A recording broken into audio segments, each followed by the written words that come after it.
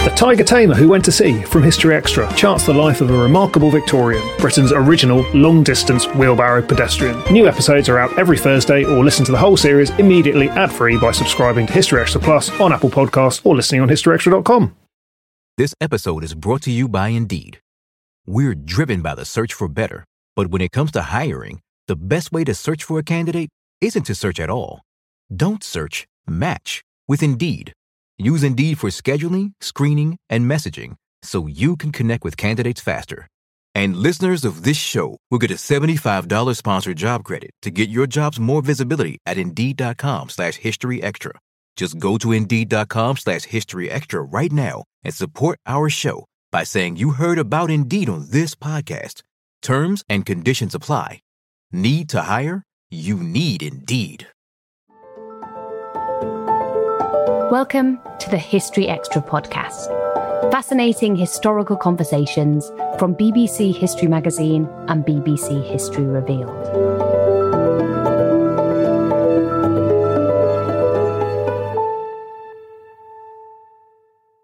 I'm Ellie Cawthorne.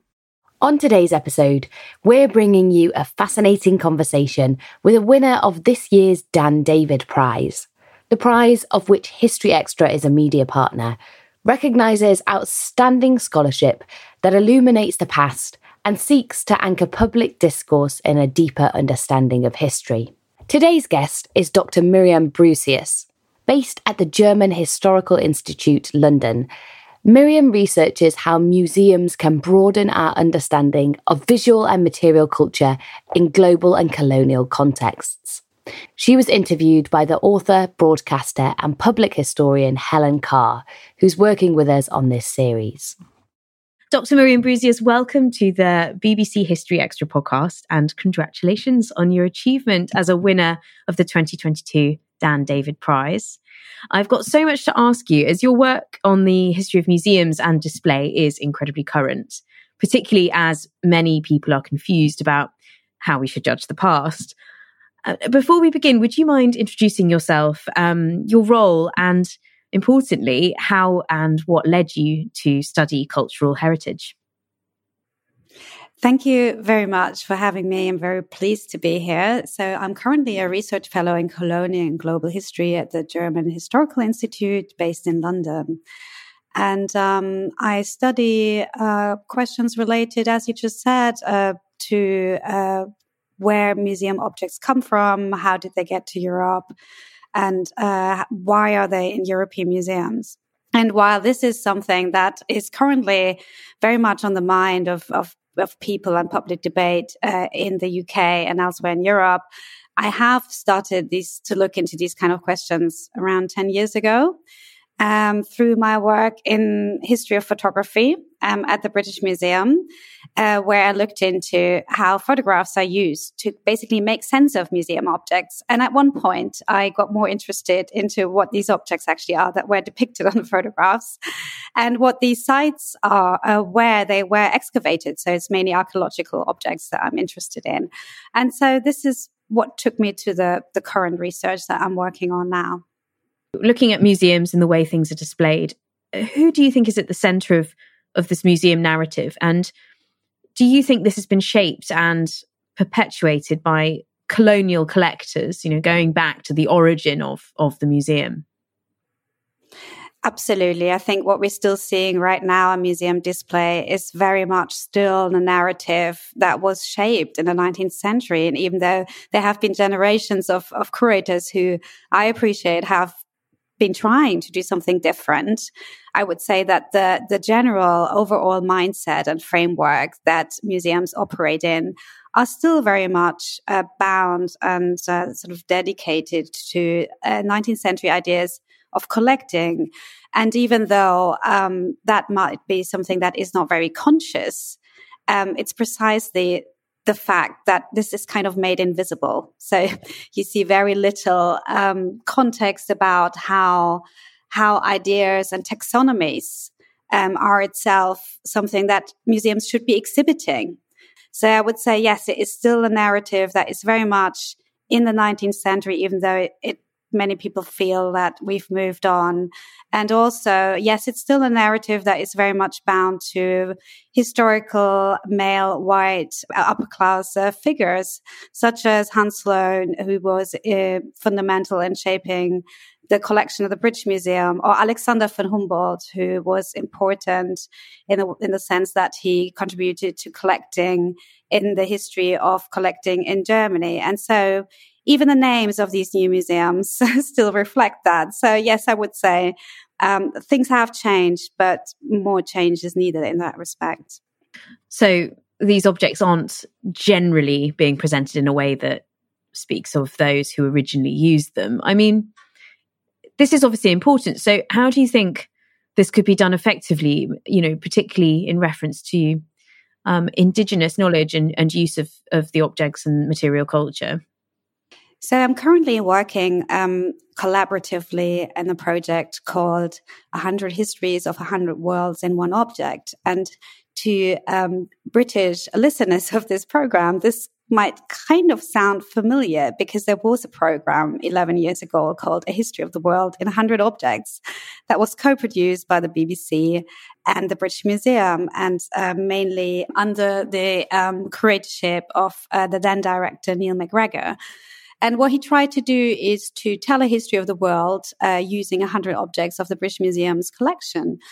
And 10 years after this famous book and radio program came out, a group of people, and I was one of them, we organized a workshop in Jamaica where the origin of the British Museum collection can be located, to basically turn this story upside down and to make the point that one object can in fact have 100 histories of 100 worlds. And so there are all these different narratives and histories about objects that have been left out often in the museum narrative, and that I think these are the stories that we need to tell now. And that's very often about not just the journey of museum objects and how they got here, but also the story about the function that an object can still have now in these cultures and communities of origin. Yeah, I wanted to ask you about this workshop that you organised. So I'm just going to repeat the title of it, The 100 Histories of 100 Worlds in One Object. And this conference, explored how the objects came to being in the collection, which is the main difference to the BBC and the British Museum project beforehand that you talked about. But I think it's interesting that you chose to host this in Jamaica because you've written so beautifully about this. And I'd just like to know more about why you chose to do this. And I ask that because it was seemingly an influential and important part of the critical experience and the point of the workshop in telling how these objects came to being part of a collection. Yes. So the project now is a website with resources and podcasts and essays and reviews where we tell these object histories in a different way. But it really started, as you said, as an event, and we chose Jamaica as a place to convene this workshop precisely because Hans Sloane in the 18th century went there to collect museum objects and specimens, natural history specimens that formed the collection of what is now the British Library, the British Museum, and also the museums in South Kensington in the 19th century. So the collection was later dispersed. And we thought it would be interesting to basically do this journey that the objects did in reverse and go back to where these objects come from in order to adapt to a point of view from of the country of origin. And what was really powerful was the fact that the event took place at the University of Mona campus, which is part of the University of the West Indies, and the name already tells us that it derives from the idea of empire, right? And because it's a university that was founded as part of the British Empire. Jamaica used to be a colony of the British Empire. And this campus used to be a plantation site. So it's basically a graveyard of enslaved people. And we saw some of these remains on site. We also looked into the history of the transatlantic slave trade. That was, in fact, fundamental in supporting, in a way, also financing these kind of collection histories. So it's a very violent history that actually underlies this history of collecting, and seeing this shifting the geographical focus to this former site of violence and the former colony. Really sort of reframed the entire project for us. And it was, it was a very powerful, very moving event. We gave our first object histories on site just to sort of test out, whether that would work. And so we had 15 people from around the world, taking the objects that Neil McGregor had originally chosen and just telling their own version from the point of view of these countries of origin. And doing that in Jamaica, while also connecting to people in the heritage sector on site, was made all the difference for us, because it's also about shifting the focus away from the metropolis of empire, a place like London, where everything sort of always seems to come together, and really going, venturing out to the peripheries of the former British Empire, and to see it literally from the point of view of these sites. One of the things that came out of this workshop that I found interesting was the concern for the relationships around these objects. The intangible emotions that they contained from past contacts. And you describe treatment of these objects as being a one-dimensional narrative. What do you mean by that? Is it a case that in exhibiting these, we're really just lacking empathy for the people within the story of that object's past? I think so, yes. It's a narrative that kind of also erases the fact that these objects did not just magically appear in the museum collection. So that's the first thing. We need to understand how they got there in the first place, who took them, that they might not have just been acquired in the museum, but that someone might have taken them in a violent colonial context. Not all of them, but many of them. And so I think it's important to tell that story, and that story would then also acknowledge the labor that went into taking these objects, because often, especially in the case of archaeology, but also in the case of natural history, there was a lot of indigenous labor that went into collecting these objects. So, for example, you had locals excavating the finds, maybe not being adequately paid for that. And so there is a story on a local level that's related to labor, first of all. And it's important to highlight that and no longer erase it. But then secondly, also, it's about the meaning of these objects and the meaning they have had in the past in these cultures, in these countries or empires, and that they might still hold today. So if I can just give you one example. So there's a famous object called the Akan drum at the British Museum. This episode is brought to you by Indeed.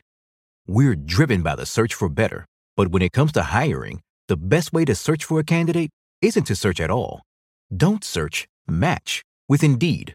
Use Indeed for scheduling, screening, and messaging so you can connect with candidates faster. And listeners of this show will get a $75 sponsored job credit to get your jobs more visibility at Indeed.com/HistoryExtra. Just go to Indeed.com/HistoryExtra right now and support our show by saying you heard about Indeed on this podcast. Terms and conditions apply. Need to hire? You need Indeed. eBay Motors is here for the ride. With over 122 million parts for your number one ride or die, you can make sure your ride stays running smoothly. Brake kits, LED headlights, bumpers, whatever your baby needs, eBay Motors has it. And with eBay Guaranteed Fit, it's guaranteed to fit your ride the first time, every time. Plus, at these prices, you're burning rubber, not cash. Keep your ride or die alive at ebaymotors.com. Eligible items only. Exclusions apply. And the British Museum had finally decided to highlight the fact that this is an object that is related to transatlantic slave trade. And we definitely should acknowledge that. There have been things happening on that front. And the British Museum is now, has an exhibition about that part of its history. And the Akan drum has been presented as an object that is related to the slave trade that came originally from Ghana and then made its journey within that context.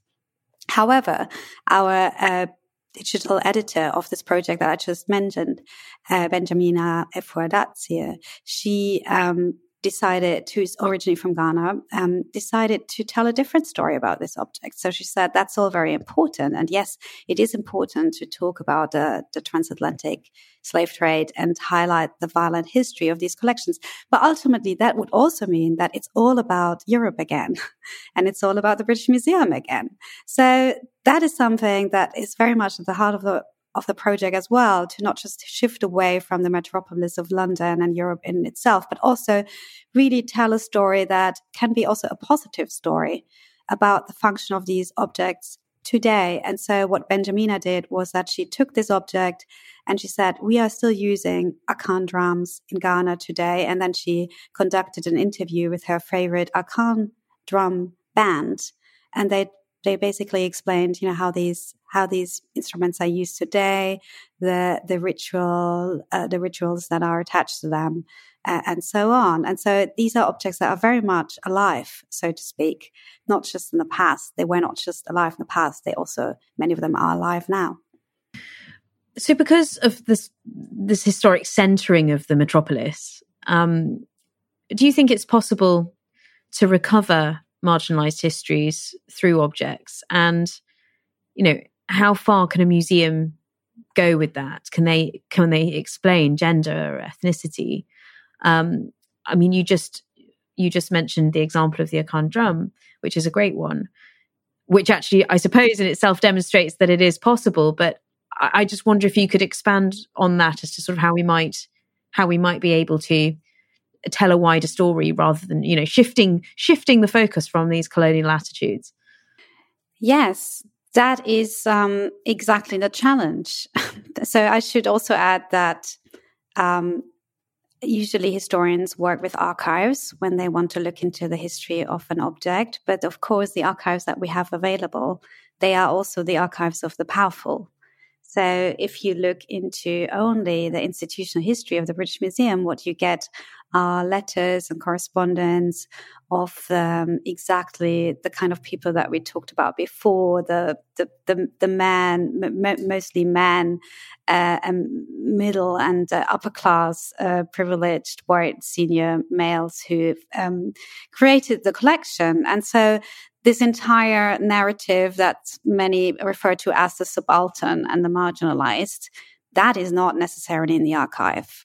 And so what I, in my own work, tend to do is I look for information between the lines in these archives. So I sort of look if I can find something that is sort of, that might not be directly mentioned, but that it hints at something. It's interesting always to look at logistics and the kind of people who supported the transport of these objects. But you will not find the names, for example, of the people who excavated, say, archaeological objects. That is very, very rare. That you find a logbook of the people who helped with the excavations, for example. So what I'm saying here is that it is a methodological challenge, and we need to develop new methods, how we can actually tell new stories about these objects. And I think oral history, for example, would be an avenue to write also women and other ethnicities back into that story. However, not everyone who was involved will be alive today. So one way of doing that would be to talk to people who maybe this kind of knowledge was passed on over generations. And it is surprising how often that is actually the case, because unlike in Europe, I think oral histories, and exactly that kind of oral transmission of knowledge plays a fundamental role in many countries in a way that it does not in Europe, where we tend to document everything on paper and take the minutes and so on. But there are all these stories that people know. Also about objects in a museum collection that can be retrieved even in a third and a fourth generation, and they can yield very interesting stories. And so to give you another example, for example, the Rosetta Stone, which is also a very famous object in the British Museum collection, has been mainly exhibited under the famous name of Champignon, who deciphered the script that was on this multilingual stone. However, our author, Heba Abd El-Gawat, who is from Egypt and also an Egyptologist, she retrieved a completely different sort of point of view by talking to people in the city of Rashid, where the object originally came from. And she found out that the people from Rashid were actually involved in the decipherment of the stone, and that the city has its own sort of local history that is also connected with colonial encounters at the time with the French and the British, and that there's a local narrative to be told, and people still have maybe not direct memories, but knowledge passed on over generations that still matter for the identity of the place today. And these are the kind of stories that we need to write back into the picture. And it's up to museums to sort of figure out how to do that. And I think the only way to do it is to involve people from these countries, but also the diaspora. A place like London, it's actually not very difficult to find people who come from the places where the objects come from, and to ask them what their point of view is about the items in these collections. Still to come on the History Extra podcast. I hope that my work will show that when we care about material culture, that ultimately this is not about something material, it's about people. So we should care about objects because we care about people, and create awareness for the fact that the reason why these objects have meaning is because people see meaning in them. I really like that you use the example of the Rosetta Stone and how people were involved within its, from its origin, were involved in its translation. And that makes me, it sort of segues very neatly into my question. How far, by removing an object from its original space, do we actually lose its story? I mean, through the process of removing it, does it just become data because it's taken completely out of context?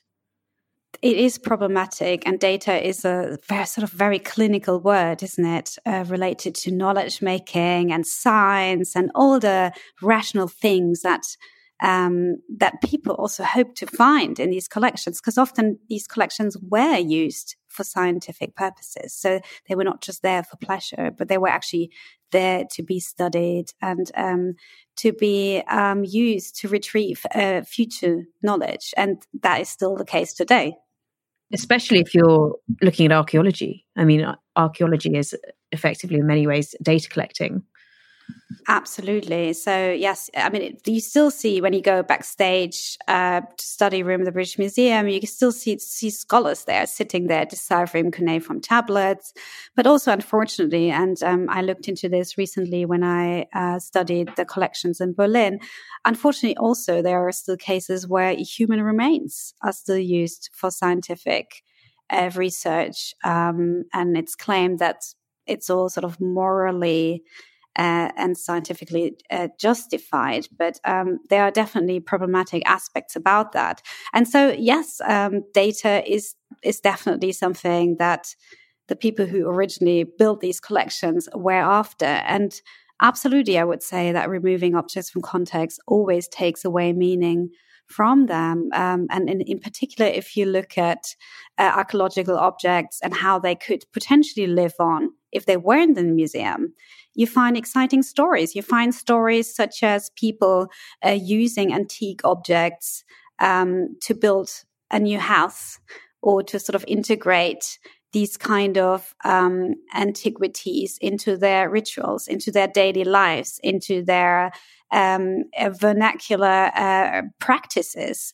And the sites that we now perceive as authentic sites of antiquity, such as Palmyra, or many sites in Greece, in Turkey, and so on, they are, in a way, they are artificial, right? Because often they were created in a process where European archaeologists went in, they took some of the objects to bring them to European museums, and they kind of sanitized the rest of the site by removing people who were actually using the site to live their lives. So we know of cases where there had been villages in sites such as Palmyra.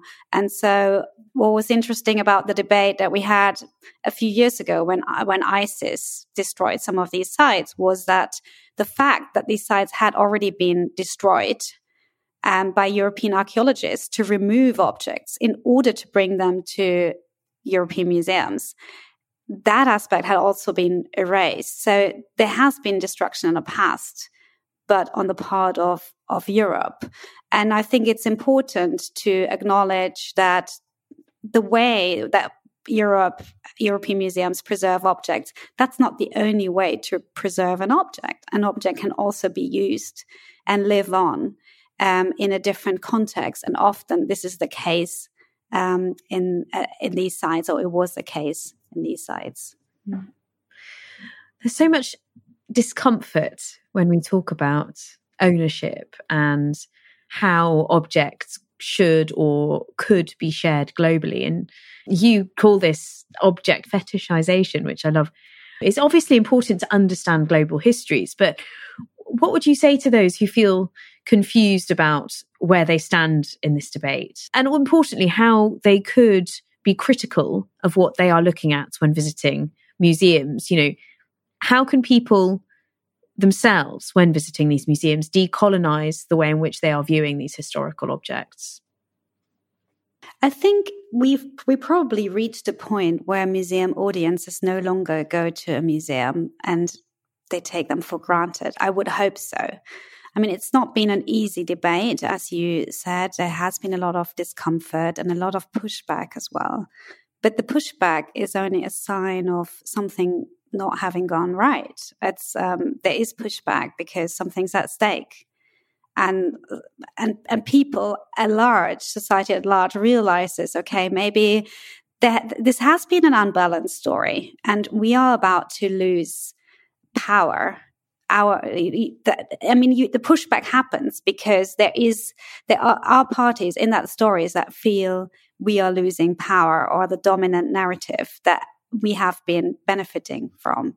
And so I think the debate, no matter how difficult it has been for some people, has definitely moved forward in a way that enables people to go to a museum and not sort of take this space as something that has a universal worldview that applies to everyone. But I think there's definitely more of an awareness now in audiences to ask, okay, but why are these objects here and what do they mean? And I think it would be interesting to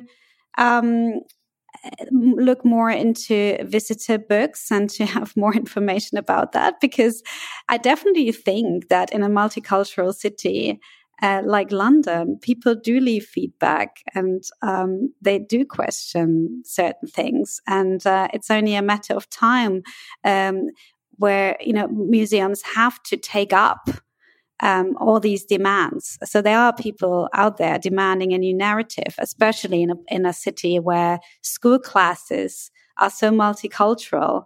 You need to offer a story that is not just one narrative, but tells a sort of mutual or shared history, especially also for communities from South Asia, the Black communities who live in this country.